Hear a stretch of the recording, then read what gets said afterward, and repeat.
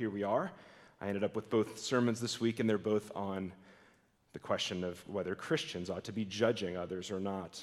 I asked the morning crowd, what do you think the most popular verse for Christians to quote might be? I think it's John 3:16, maybe, for God so loved the world that he gave his only son and all that.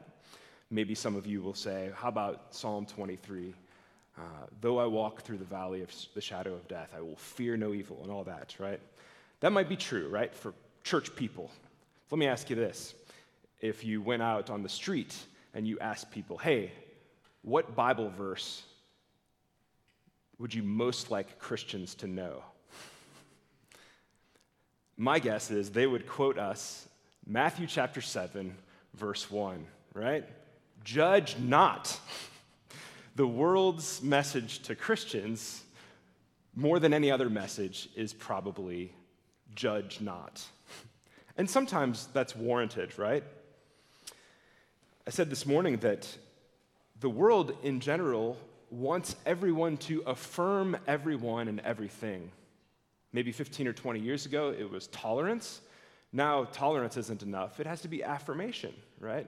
Whatever you believe and whatever you do with yourself, that might not be my thing, but if it's good for you, great.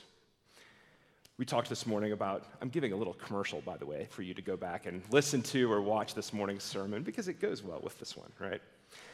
We said that the church, on the other hand, or religious institutions, tend to be nice. We try to make an environment of niceness for one another.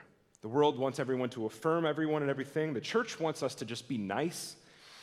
Jesus says, it seems right here, plain as day, just don't judge people. Seems like we have a nice consensus here. People out there, people in here, Jesus are all like, just mind your own business and don't judge people, right? So should we? Should we just affirm everyone and everything and every belief and every practice? Should we just be nice to ourselves, one another, everyone? Should we just not ever make any judgments? I think to make sure that we get this crucial teaching of Jesus right as he comes toward the end of his famous sermon, we need to pay attention to his famous illustration, don't we? What is the illustration? Why do you look, verse 3, at the speck of sawdust in your brother's eye and pay no attention to the plank in your own eye? How can you say, let me take the speck out of your eye when you've got a board stuck in your own eye? I think one of the most annoying things about life is when you're trying to go about your day and then you have something stuck in your eye, right? I'll be going jogging, and well, maybe the most annoying thing is when you actually inhale a small little bug or something. But after that, if it doesn't go in here, the worst thing is for it to get stuck in here, right? It's also annoying as a person who wears corrective lenses when something happens to my windshield, right? When I have actually my son threw a ball at me a couple of weeks ago, and there's a little crack on the side of my glasses, and I can barely see it, but it annoys me because I know it's there, and if I want to look over here, I have to look through the little crack, so I'm going to have to get that fixed. It's also a little awkward when I'm talking to you, and you've got some gunk in your eye. Ladies who wear mascara, if you have a big chunk of mascara in your eye, it's probably going to be hard for me to pay attention to what you're saying. I might just say, maybe you should get your cell phone and just fix your mascara real quick, and then we'll talk, right? I probably wouldn't do that. That'd be awkward. It's also weird when I'm talking to someone else and their glasses are fogged up or something, right? Because there's a barrier now between us. I mean, human eyes are not perfect to begin with, and now there's stuff in them or stuff on the windshield, right? It just doesn't work. It makes for poor visibility. If we were in a car and there was stuff on our windshield, we would use the windshield wipers and wipe them off. Actually, I was just standing over there during the first song, and I saw something on my glasses. I said, what is that? And pulled it off, and there's a bug crawling all over the front of me. What is a bug doing on my glasses right as I'm about to give this illustration? What are we supposed to get from this illustration of Jesus? It's a famous one. There's a couple of things. Let's pay close attention. Verse 3 indicates that, in fact, we all have gunk in our eyes. We all do. Who's got gunk in their eyes or something in their eyes in this little short parable? Well, there's the person with the speck in their eye, and there's also the person with the board in their eye. It's not just one person, but metaphorically here, all of us theoretically have this in our eyes. The person being helped by it turns out, hurtful helper, he's got something in his eye. And the hurtful helper himself has something even more significant in his eye. So the first thing is, verse 3, we've all got stuff in our eyes. We've all got stuff in our lives, Jesus is saying, that needs to be dealt with as we live our life in community together. What else does he want us to see? Well, verse 5, the stuff is supposed to come out. We're supposed to get it out. At the end of the parable, you've got both people no longer with the junk in their eyes anymore. So the stuff's supposed to come out of our eyes. Jesus doesn't just say, quit worrying about each other's eyes. It's not a big deal if you cart around specks or boards in your eye. No, the eye surgery moves ahead, ultimately.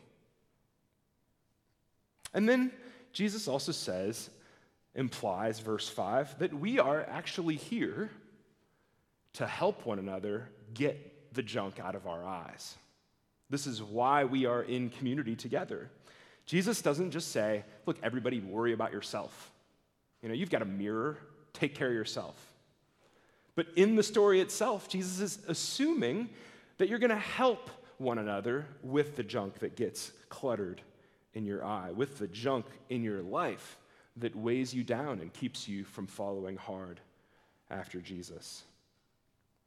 To look in the mirror first doesn't mean that we don't also turn from the mirror and then turn to our sister and brother and help them with the stuff that they can't yet see in their eyes.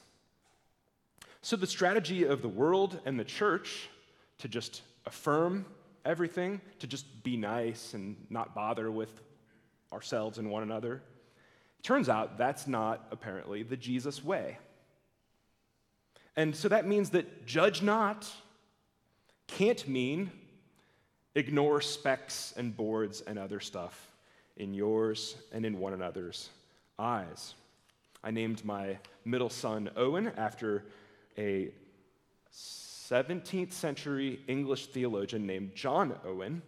And John Owen famously said, Christians, be always killing sin in you, or else the sin that's in you will be killing you. Be always killing your sin, or your sin will be killing you. And it's like Jesus seems to be saying here in this parable, in this short illustration, be always diagnosing and removing the sins and the hindrances in your own life, or else, yeah, of course they'll mess with your life, but even more than that, you'll never be able to help others diagnose and remove the sins and the hindrances that stand in the way of their growth in grace. It's imperative that we are honest about ourselves so that we can genuinely be honest and helpful to one another. Helping someone grow as a Christian is therefore, it seems, not a job for a man with a wrecking ball. The point is not to, oh, look, there's a target, somebody with something in their life that needs to be removed. Here comes the wrecking ball. Now it's not there.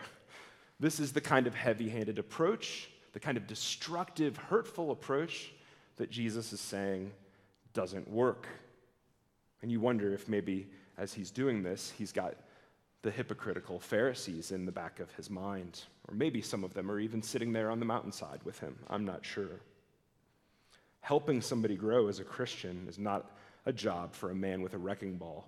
There are qualifications for the person who is going to helpfully do this kind of surgery on another Christian sister or brother. You've got to have some serious practice first.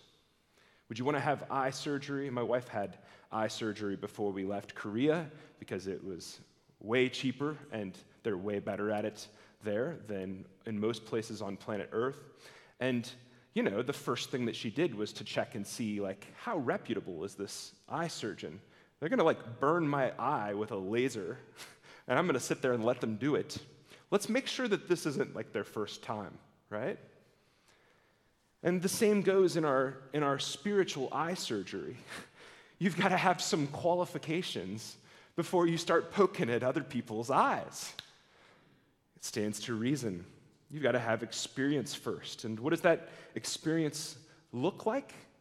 What qualifies you to be able to go and gently help someone spiritually with eye surgery?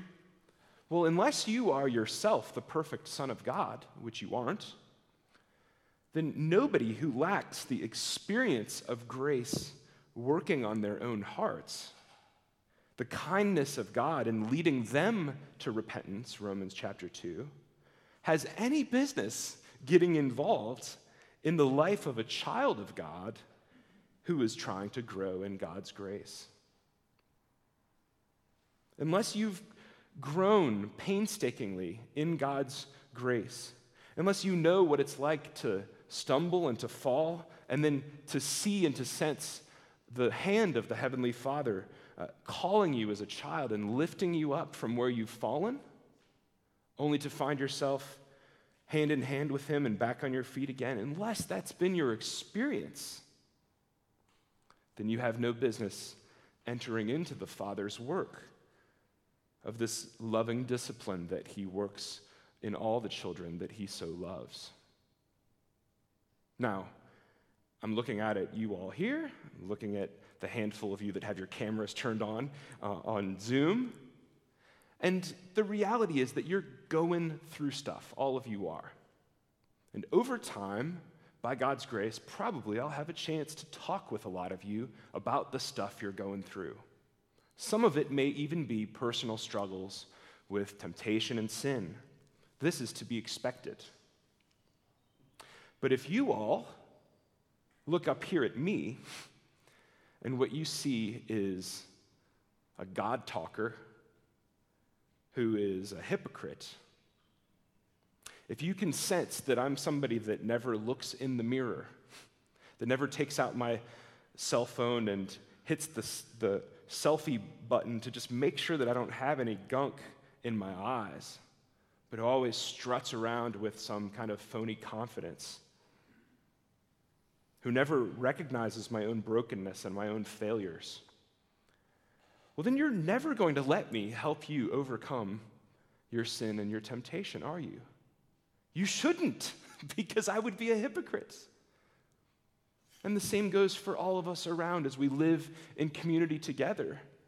We are all on the lookout for safe people with whom to share our struggles.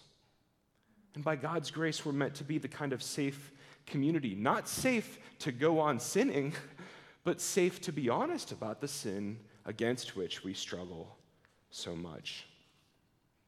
It turns out that my wife and I both have genes, I guess, that mean we frequently have to go see the dentist. In fact, since we've come to Switzerland, we've made very good friends, unfortunately, with the dental office in Milan, our little village. They know us by name and by face, and all of our children. And, down through the years of our almost 20 years of marriage, we've shelled out a lot of money to dentists. The thing that we hate most, because we're paying these dentists big bucks, the thing that we hate most is when we go into the dental office, we sit in the chair, and they take their x-ray, and then they just start to scold us about our bad habits. Why do you drink so much soda and eat so much candy? You clearly don't know how to floss, and what's your problem? Have you never seen a toothbrush before? And all these kind of condescending things. And we want to say, we don't drink any soda. We do eat ice cream. We like chocolate chip cookies. But we brush and we floss and we do everything that we're supposed to. We just kind of have crummy teeth, right? It's just kind of our experience.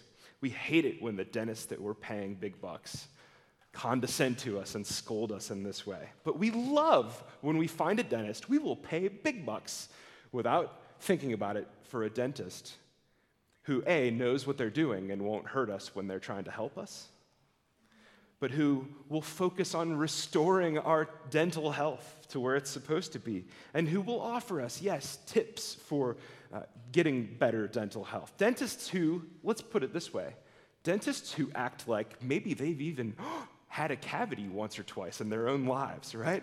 Would you want a dentist who's never had a cavity or a filling? I'm not sure that you would. Now, I don't know why I switched from eye doctor to dentist metaphors, but here we are. You get my point.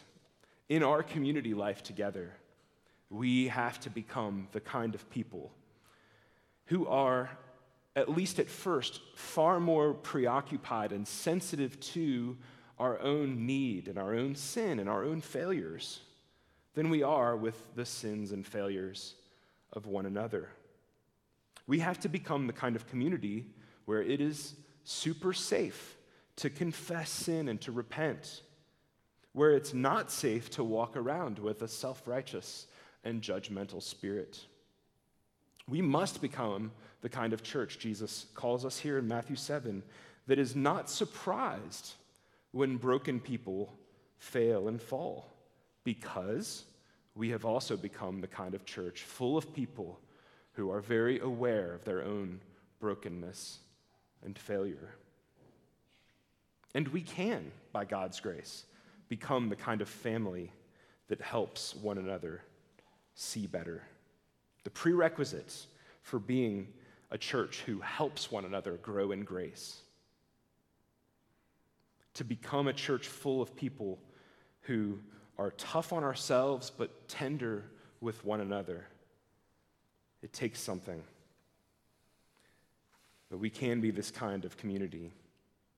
And what does it take after all?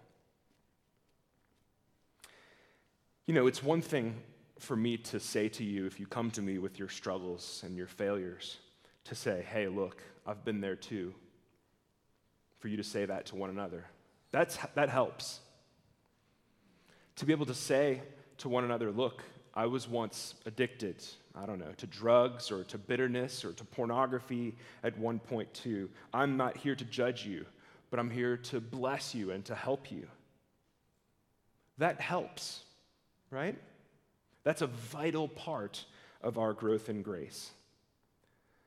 But even more fundamentally than we need help, like I just described, we need something more. After all, we don't need a spiritual eye doctor or a spiritual dentist unless we've first had a Savior. If we're dead in our sins and trespasses, what good does it do to have a little help with our sins and trespasses? We need a Savior. We need somebody who actually is perfect, somebody whose moral perfection allows them to see straight into our moral corruption for what it really is. We need this perfect someone to look at us and to say to us, having looked at us and seen us, to say, I see you. I see you for who you are. And yes, I plan to heal you. I plan to restore your sight, to straighten your teeth, or whatever metaphor you like. But more than that, and before all of that, I want you to know this.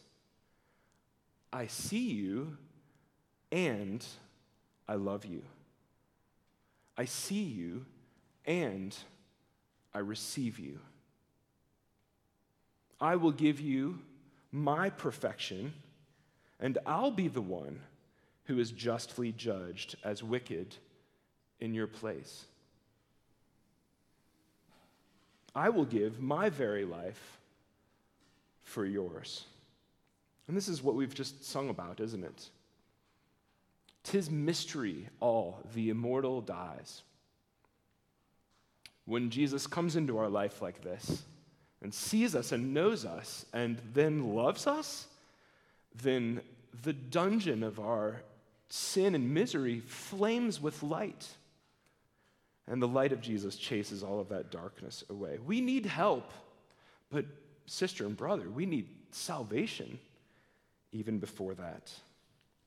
And in the community of grace, which we're becoming, Jesus has chosen and called and deputized all of us, you and me, to first apply that full and judgment-free forgiveness to one another in his name. So implicit in everything that Jesus is saying here is not just don't judge, but rather proclaim my judgment of myself and my liberation of you to one another.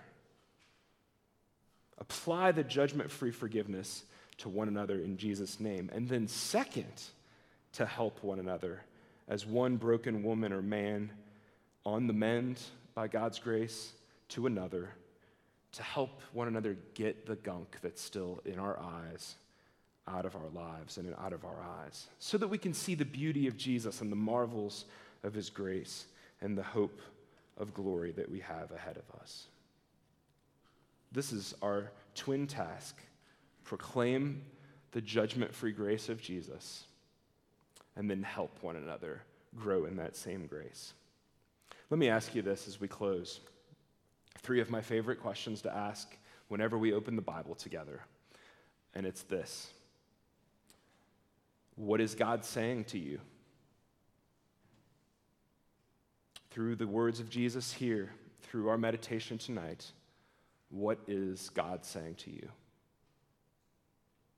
Question number 2, what are you going to do about it? What are you going to do about what he's saying to you? Is the call on your life to look at the people sitting around you and the people in your family and the people on the street with grace instead of judgment? Is the call to go and to reconcile with judgment-free grace and forgiveness to the person who has wronged you? Is the call to proclaim the good news to somebody who is bogged down by their own confrontation with themselves as they look in the mirror and see their sins and failures? What's God saying to you, and what are you going to do about it? And then last question, who is going to help you? Who is going to help you? Do you need to tell somebody maybe this evening or tomorrow or on a WhatsApp message, hey, I really feel like what God is saying is I've got to go to this person, and what I got to do is I've got to reconcile. And so I'm asking you to help me. Would you check in with me at this time next week and make sure I've had the guts to actually go and have that conversation? That's the kind of help we can give one another, right? Maybe it's the help of saying, sister, brother, I'm not perfect, but let me help you with that speck in your eye. By God's grace, I've had that speck in my own eye. Let's get it out together. Who's going to help you receive the good news of Jesus' forgiveness, full and free? Because you know, looking in the mirror, what you're really like.